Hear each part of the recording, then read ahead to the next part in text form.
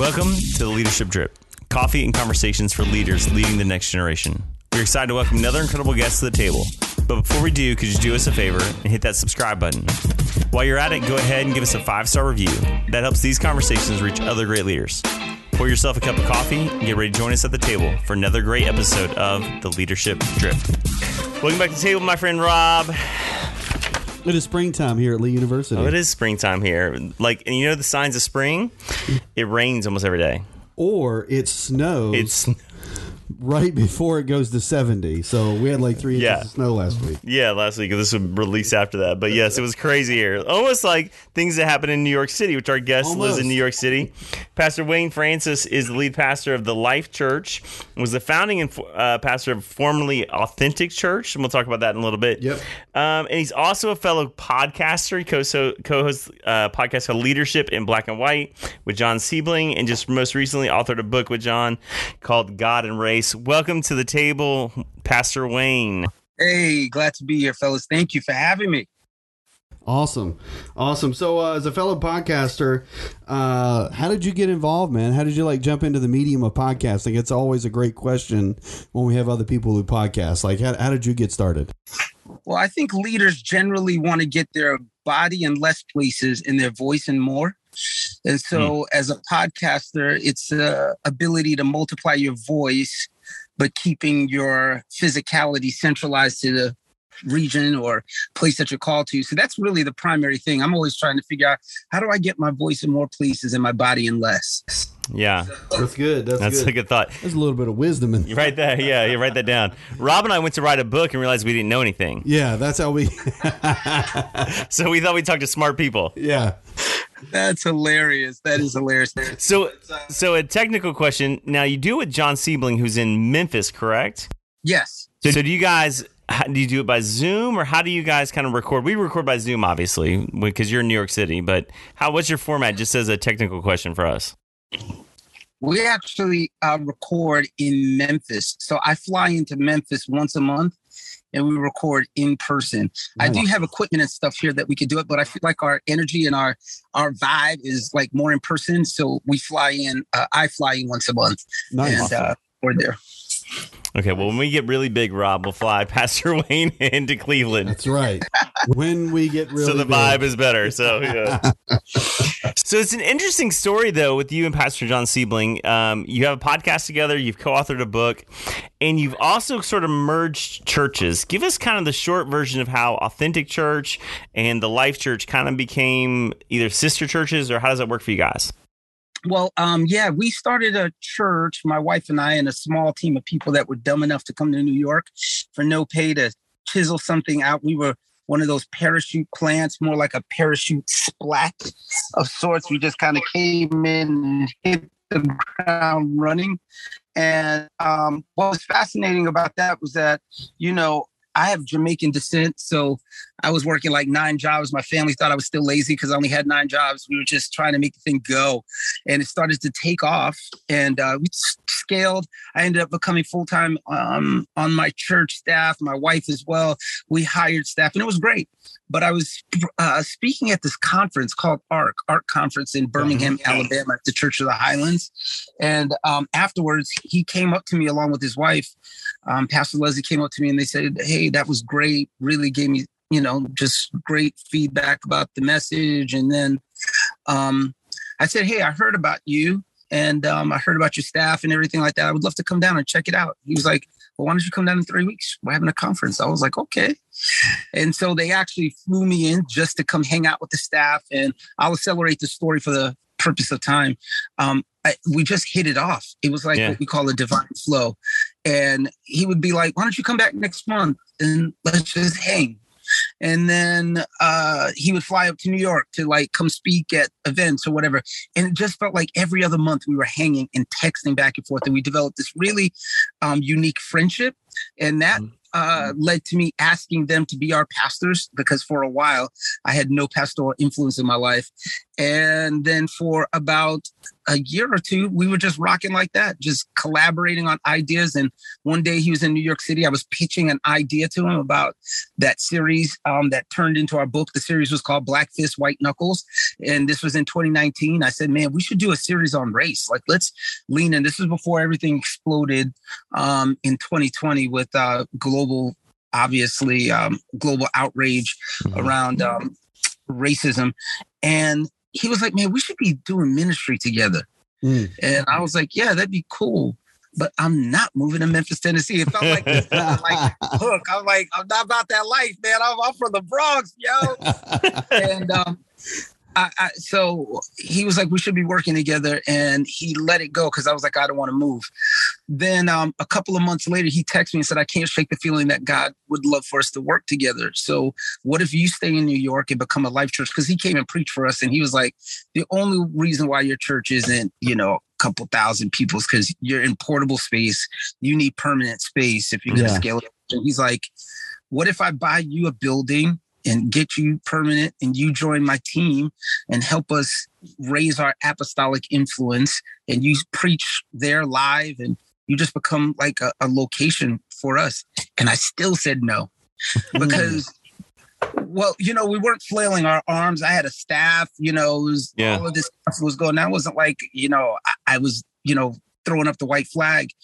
And, my wife, interestingly enough, was the one that was like, I think you need to pay attention to what God might be doing here, right? And normally I have to drag her to my, very impulsive, Enneagram 7 kind of out there kind of deal. And I had to ask myself a question. Could I lay down my logo and my ego to do something greater for God in a place where it's really tough to do that? Yeah. Number two, the question was, on the second mountain of life, as a 40-something-year-old, I would have gotten a building on my own, I'm pretty sure, but it probably would have taken like 5 or 6 more years. Did I want to get to the end of that to say, well, I did it by myself? Take that. Or did I really feel collaborative, divine connection? And the truth was, I felt divine connection to him, and I would miss him when we weren't together. And we decided in the winter of 2019 to come under the Life Church family and become the first national location of the Life Church. Wow. Well, there's about 2 hours worth of leadership content in that little story alone. Yes. I mean, it's a remarkable sort of story of transition, of transformation, of collaboration, of reconciliation in so many ways. I mean, all the Asians that you can throw out there, right? They're included in that. I think, for a lot of our listeners, I think this conversation you're having about, can I lay down my logo and my ego in order to pay attention to what God is doing? And so I think that's a critical question, not only in terms of your story, but I think in all of pastoral ministry, especially all of life, absolutely. But especially in this role of pastoral ministry, where so much is built around our own platforms, our own kingdoms, our own name brand, etc. So how did you? So my Lenten season sort of focus right now is motivational holiness, right? So this fits right in that conversation. So how did you process that journey of laying down your own logo and ego in order to, quote, join someone else's work? Like, what was that like for you? Like, dig a little deeper on that. Well, the feeling was there was a lot of wrestling with insecurity because it was technically my baby, right? We called it Authentic Church. I picked out the PMS color for my logo. I, had a set of values. And although his church was aspirational, it was like what I was trying to get to. Right. There was a lot of nuance to the way we were designing church. And then there was a lot of implications, right? He's from the Mid-South. I'm from New York, right? People in New York are totally different. And I was very afraid that it was going to be like Saul's armor. Because I think in your 20s, you're okay with wearing Saul's armor, but then when you turn 30, you're throwing that off and you're figuring yourself out. And I had finally gotten to the place where I felt like I had figured some things out about the way I wanted to do ministry. Yeah. So I was concerned that it was going to be another placement of this kind of thing that I had to live up to. And the second thing was, when you start a church and you scale a church, you have a lot of autonomy. So I didn't have a boss technically for 12 years. So now I have to deal with you talk about motivational holiness. You have to, I think it was like holy sandpaper, figuring out if we can rub against each other in a way that would allow both of us to become smoother, or would I be the one that's getting the shaft? You know what I'm saying? Yeah.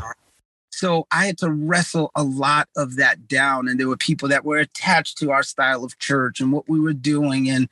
But surprisingly, most people don't care about the logo. They only care about if you're staying. That was the big thing. When I told them, announce it to our church, they were more concerned, like, are we going to be watching somebody else on the screen, or are you going to be here? But I think that's a great indicator too of not only your talent or your skill set, but I think it's also a great indicator of your leadership influence, that your people were willing to say, "Hey, you're our shepherd. Like, where you lead, we will follow," right? Because we trust you and we know you, and regardless if it's under our logo or another logo, we don't really care as long as the word of God is being preached. You're still kind of shepherding our team, our staff, our congregation. Like, that's a great indicator of healthy leadership realities, in my opinion. Yeah, and I think it plays into, I don't know, it may be a Chinese proverb or some other kind of proverb, but it says if you want to run fast, run alone, but if you want to run far, run together. And I think what you're saying, Pastor Wayne, is that you recognize that you can go further, faster with somebody. Yeah. So how did that relationship kind of expedite the vision of what you had for what was Authentic Church and sort of that community you were in? Yeah, I think what it did was it provided a different level of stability. We had great systems and structures and values and so on. But I think the longevity of a church that was 25 years old in the Mid-South, resource rich, experience rich, brought a different type of stability to an area where there's a high level of transience, pastoring in the Northeast, New York City, New York suburbs. And I think it really bolstered us to feel confidence that we're going to be able to get to the vision that we had in mind, which was permanence, right? Leaving the portable context. Yeah. And I think it helped accelerate some of my personal dreams on what I wanted to do in terms of writing or podcasting and so on through our collaboration. And it gave me an outlet to express my creativity on a more global scale, because in terms of visuals and the things that I do for our church right now, in terms of series names and art direction and all of that type of stuff, it just accelerated things that were already in my mind. And I think it brought security to people in our area that felt like, wow, there's somebody that's not leaving. Mm-hmm. There's somebody that's getting bicep deep in the soil of our community that's not going to leave. Because I've been here for over a decade, and I've seen more resource-rich church planners bounce, and leave New York and whatnot. And I've been like, I'm not going anywhere. If I got to change my church name to stay here, I'm here to reach people that are far from God but close to us, and I'll do whatever it takes to make that happen. And I think that type of confidence bolsters people to get behind a vision. That's so good. Awesome. Yeah, that's good stuff. Well, hey, the leadership piece is awesome, but I definitely want to get to the book, because this is obviously a very delicate but important issue when it comes to walking out our faith biblically. Like, how do we connect? How do we love? How do we respect? How do we work together as people of different races, cultures, ethnicities, backgrounds, etc.? And I think it's bigger than just race, but race is sort of the melatonin deep sort of starting point that we all pick, right? Right. You're black, I'm white. There's the obvious difference. Where do we go from here? And I think when you wrote this book, God and Race, and you guys work together on this, I think this is a critical conversation for the church. And so kind of talk us through how the book came about. You've already told a little bit of the story, but what was really the important sort of emphasis behind writing it? It started off with Pastor John and I walking around New York City, and I pitched this idea of doing a series called Black Fist, White Knuckles on race because we were both leading diverse churches. And one of my attractions to him was that he obviously raised a diverse church in the hotbed of the civil rights movement, Memphis, Tennessee, where Dr. King was assassinated, all that stuff, right. And had a diverse church. And I, as a Black man, was leading a very diverse church. At first, when we planted our church many years ago, it was about 70% white, 30%, breaking down African-American, Asian, and so on. Right now, it's more like 40, 70, 45 white. And then it's really half down the middle. It's very interesting post-pandemic demography, but we can talk about that later. And so the idea was, let's do this because we really believe in diversity. And we were like, hey, let's just do a series and he was like, why don't we make it even bigger? I was thinking it was like going to be a teaching series. He's like, hey, let's fly a team up here. Let's record at where, Eric Garner was choked out. Let's go to the Civil Rights Museum in Memphis. And it became a 3-part series that we did just for our church. That was it. And we put it up on YouTube, and some people saw it and were like, this needs to be a book. And we had a literary agent that worked with us, the Fed agency, great people. And we had to pull it down because there were several around February, March. Remember, everything blew up. That series debuted. We recorded it in November of 2019. We put it out the first week of February. And obviously by the end of February, the world was exploding with the death of Ahmaud Arbery. Yeah. All that stuff. So some publishers, these, book companies were like, hey, can you think about writing this as a book? So that's the way it started as a series. The publishers approached us and asked us if we'd write it. And we had a passion for it. So we sat down and wrote the book in the beginning of March of 2020. So I think, I said this a couple of weeks ago, and I think the most wasted asset of the church in America is our unity. Mm-hmm. And I was kind of going through this morning in my own sort of study time. I'm working through the prayers of Jesus, and John 17 obviously is a famous prayer that he prays. But the thought occurred to me this morning, why would Jesus ever pray something that he didn't actually believe could happen or should or ought to happen? So when he prays for unity of believers in John 17, this wasn't some kind of flippant prayer. It's like, man, I hope this works out. I mean, this is the Messiah we're talking about. This is the Savior, right? So he's actually praying from a divine perspective, the very thing that he believes and knows that can't exist, and that is unity in the body of Christ, right? So I'm kind of working through that process this morning, and I think this wasted asset that we have of unity is bigger than just racism. It's bigger than just my color or your color. So from your perspective and what you've kind of have found and what you've kind of discovered in this journey of your own, what are those deeper unity issues that the church is not willing to address that we need to be paying attention to so that we can be a unified body, that the world will know he is real? Mm-hmm. I think the church chooses popularity over prophecy.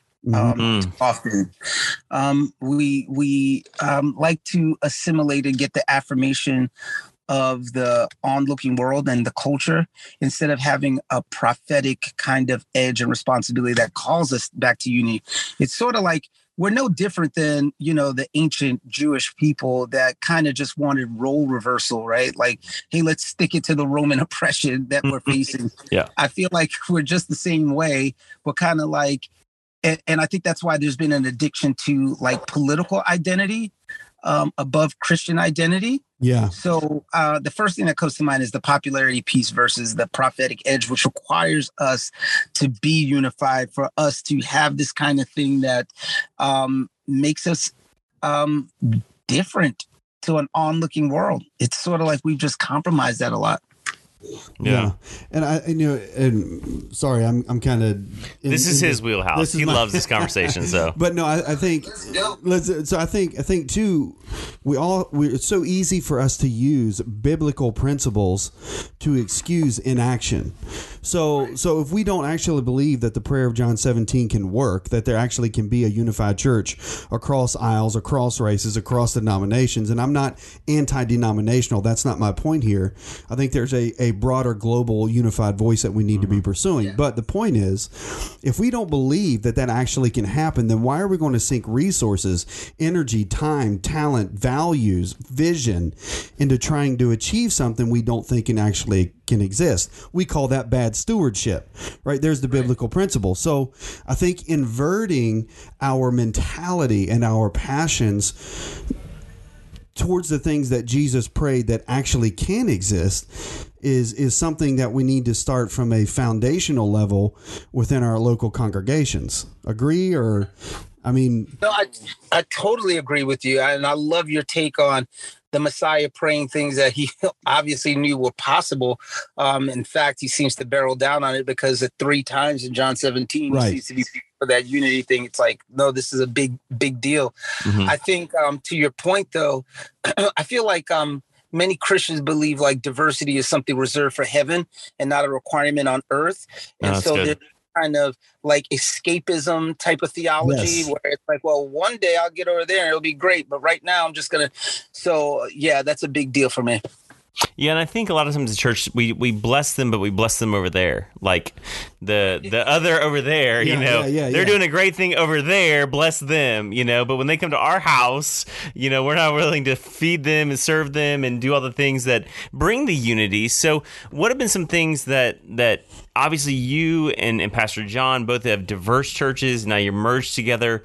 What are some of the lessons for pastors who are listening going, I want to bring diversity to my church. I want to have a broader paintbrush of colors in our house. What are some of those just primary lessons that they can learn and kind of walk away with to begin that process? I think, first of all, you're going to have to deal with some pain.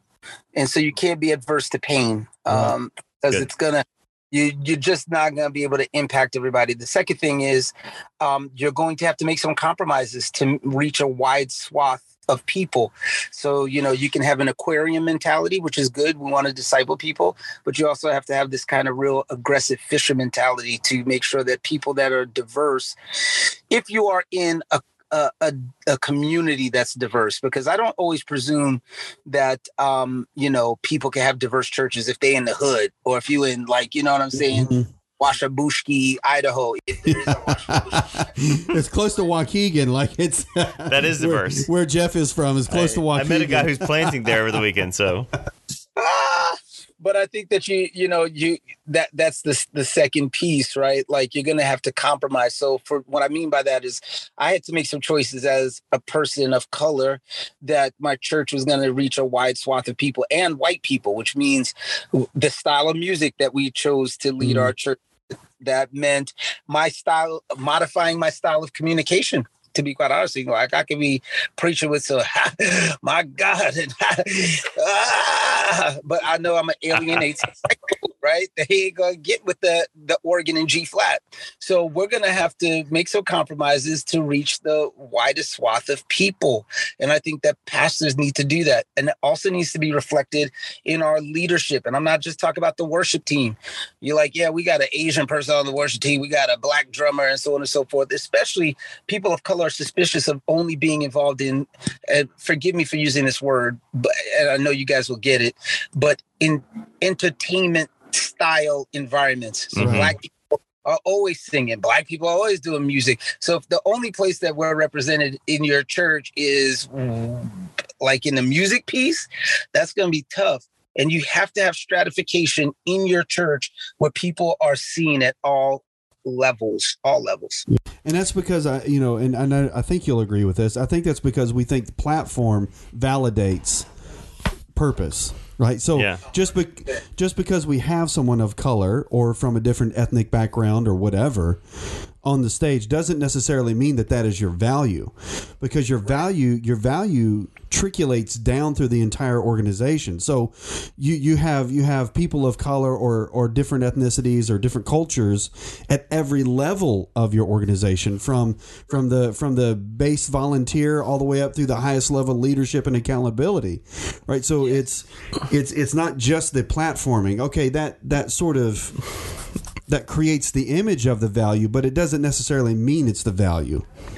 Right. So I think I would push on that. We talked to Dr. James Emery White, if you're familiar with Dr. White, and he speaks a lot about this as well. I think platforming, when we talk platforming, we have to expand what platforming is. So not just platforming the arts like you talk about, but as somebody of a different race or nationality taking your offering or leading in prayer or leading a ministry area, like we can celebrate and platform them in a multitude of areas to help increase sort of that idea of leadership. And I wrote down that organ has to be in G flat if I'm going to be more diverse in my church. I'll tell you something. G flat is where it's at, apparently. I have never preached as good as when I preached with a B3 behind me. You know what I'm saying? Was it G flat? I don't know if it was in G flat because I don't know anything about music, but my worship leader led worship on a Hammond B3 in Washington D.C. That's some good preaching back then. But I think it's valid, and I think our sort of point of reference is young adults, Pastor Wayne. We love young adults. That's why we do it, and they desire, I think, diversity more than any generation we're seeing. They are crossing color lines and crossing nationalities more than, because they live in a world it's broad, like because of social media, because of digital platforms. So especially in this justice conversation and the racial reconciliation conversation, I feel like young adults desire that. They want that. But I fear that they are not seeing it expressed in the church. And it's one of the reasons that they're disconnecting. So how can we better communicate or better facilitate sort of a conversation, especially the young adult and Gen Z generation, that this is important to us? Yeah, the funny thing is the church has lagged in this conversation instead of leading.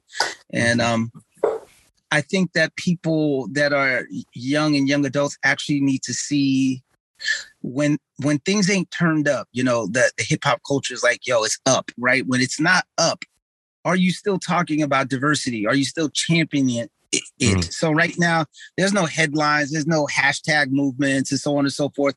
I think that 20-somethings and young adults are looking around and saying, oh, but you're quiet now. You're not about that life now when there's nothing, to go march about. And they're going to call. And I guarantee you, maybe this is a prophetic moment right now. We're about another year away from a real uptick again in the racial tension, because we're getting ready for another election, and there's some old demons that have not died. And in about a year, you're going to start seeing pastors starting to talk and try to get, and you know what's going to happen? There's going to be a generation of people that have watched during COVID and post-COVID silence again, quiet. And they're going to be like, you're a fraud, you're a hypocrite, because you weren't really about that life when the cameras are off and when you didn't have to do the obligatory posts and all that stuff. Now's the time to be pressing in and talking about these issues before there's an uptick in any sort of drama. And the church, again, we're quiet.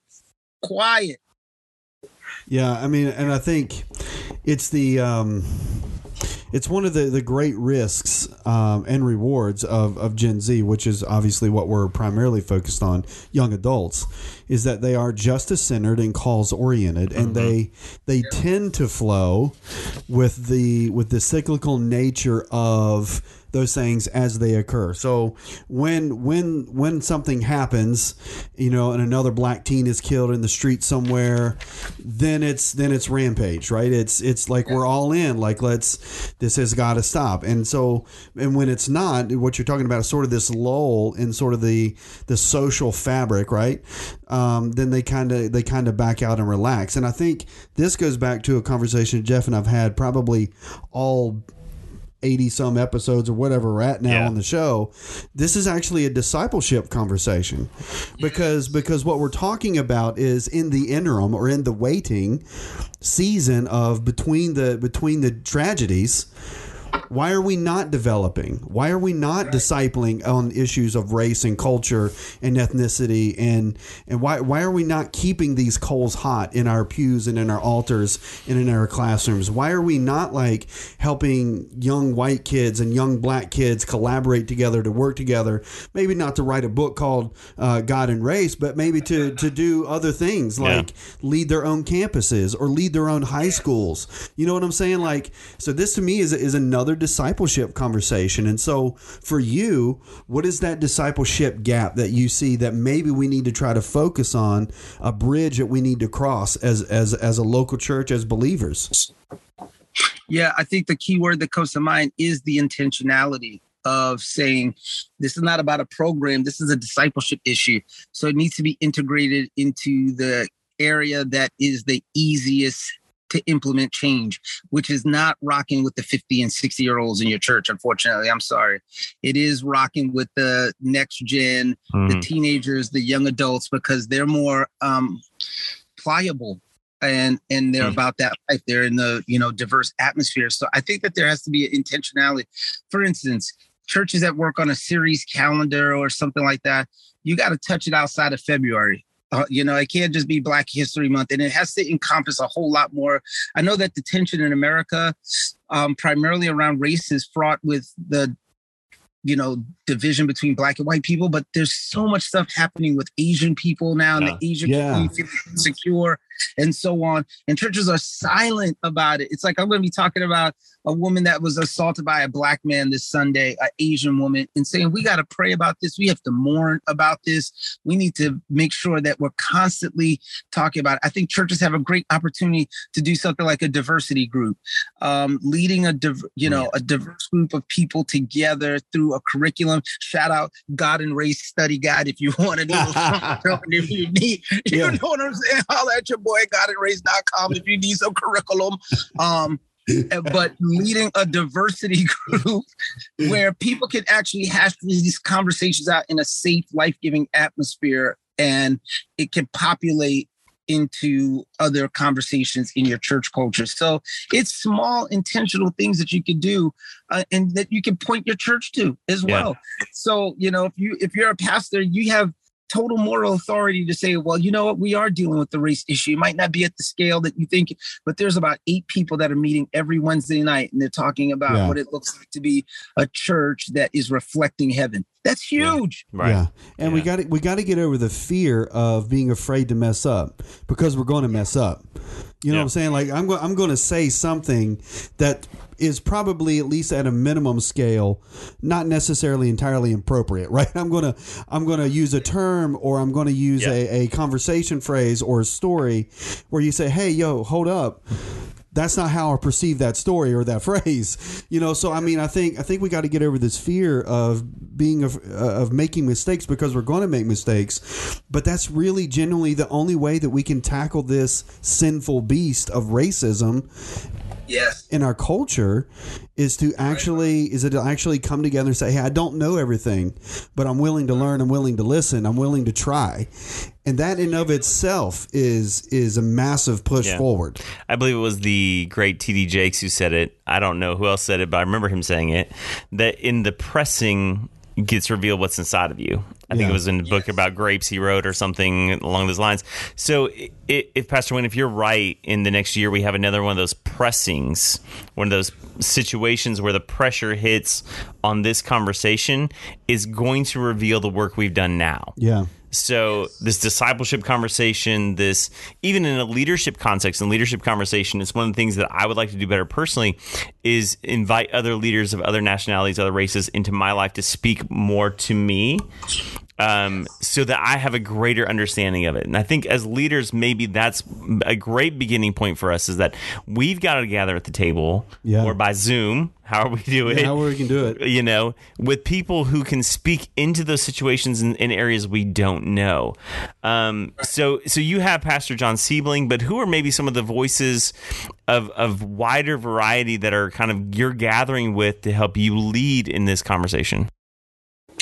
Jimmy Rollins, who pastors, he doesn't technically pastor now, but he's in West Palm Beach. If Jimmy's listening, we've tried to get him on the show. Yeah, we did try to get Jimmy on the show.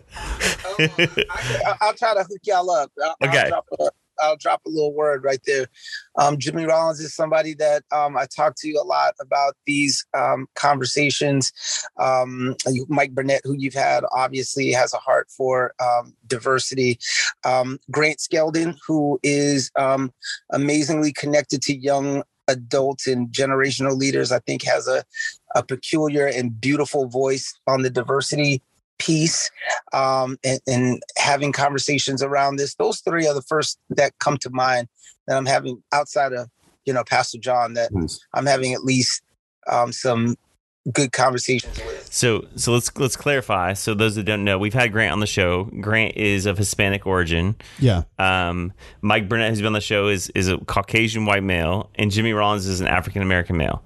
So Pastor Wayne is saying he's got people of others in his conversation that are helping inform that. And again, that's one of the things that is a goal of mine, to get around the table with people who can speak into things that I'm not seeing. Because Rob and I, obviously, we're white guys, so we come from a certain lens. We're in the South. We see a certain way. But we want to see wider and more diverse in how we lead. And so that's the importance, I think, of, especially as leaders, getting around people who see where you don't see or see how you don't see. Yeah. Absolutely. Well, hey, man.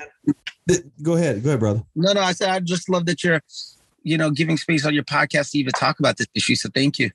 Yeah, for sure. I mean, again, Jeff said it's kind of been of a passion point for me, and I don't have time to tell the stories why, but yeah, even within my own personal family, there's, refugees and mixed race families and marriages and kids and, I mean, all these things. And so, but the point is, I think, this is an important conversation, not just because it's socially, politically, sort of an important conversation, but because I think it is, at the end of the day, a Jesus conversation.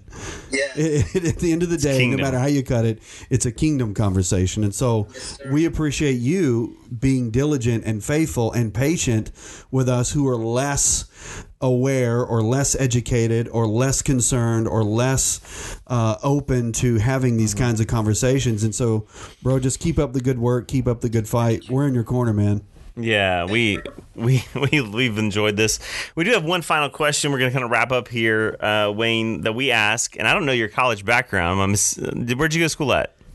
Indiana Wesleyan. Indiana Wesleyan. Yes, I'm familiar. It's okay. With that. It's a good school. It's all right. Yeah. Actually applied for a job there. Did you teach online? I heard from them. But we have one final question that we ask every one of our guests. We do record here on the lovely Lee University campus, which should bloom here anytime. But what is one lesson you have learned in college that did not take place in the classroom? A lesson that I learned in college that didn't take place in the classroom? Yeah. Wow, that's an interesting question. A lesson that I learned, that life moves at the speed of relationships. I like that. Yeah, that's good. So expand on that. What life moves, was there a key relationship that kind of sparked that? I think all the relationships that I've had, I've learned that you're only as good and effective in life. I think Jesus had an elevated theology of friendship. Yeah. That people undermine. And I think that life and success in life is more about friendships and relationships than I would have thought in what the classroom made me feel like I would have had. It really is. So Rob and I have told the story often on the show. We actually met at Lee as undergraduate students. Yeah. So and reconnected, I don't know, 20 years later, 18 years later by the time we got back. So yeah, we understand that context completely. Like all my best friends are people from college, I think. Pretty much. So pretty much. So Pastor Wayne, it's been a joy. Blessings to you and all the New York City peeps. I'm not mad about it. I'm not mad. Because you just re-signed. Are you a Yankees or a Mets guy? I'm a Yankees guy, man. Joe and Kim Girardi used to go to our church. There was a name drop and are still great friends. That he managed the Yankees for many, many years. And I couldn't be a Mets fan if I wanted to, even though I'm from the Bronx. I'm the Bronx. I'm not upset, but I'm going to let it go. You guys just re-signed my boy Anthony Rizzo today. So I'm a Cubs fan. So we traded him and then you re-signed him. And I thought he was coming home and it didn't work out. So let's go. Let's see if we can stir some stuff up around here then, man. We will let you get back to life in the big city. Yeah. We thank you for coming on the show. And as we always say here at the Leadership Drip, you've got a seat at the table. Thank you, bro. Thanks for coming on. Thanks, guys. It was a lot of fun. I really appreciate y'all. Thanks for listening to this episode of The Leadership Drip. If something from this episode was helpful for you, then share it on your social media and tag us. If we see it, we may reshare it on our channels. We appreciate you taking the time to join us, and remember, you always have a seat at the table.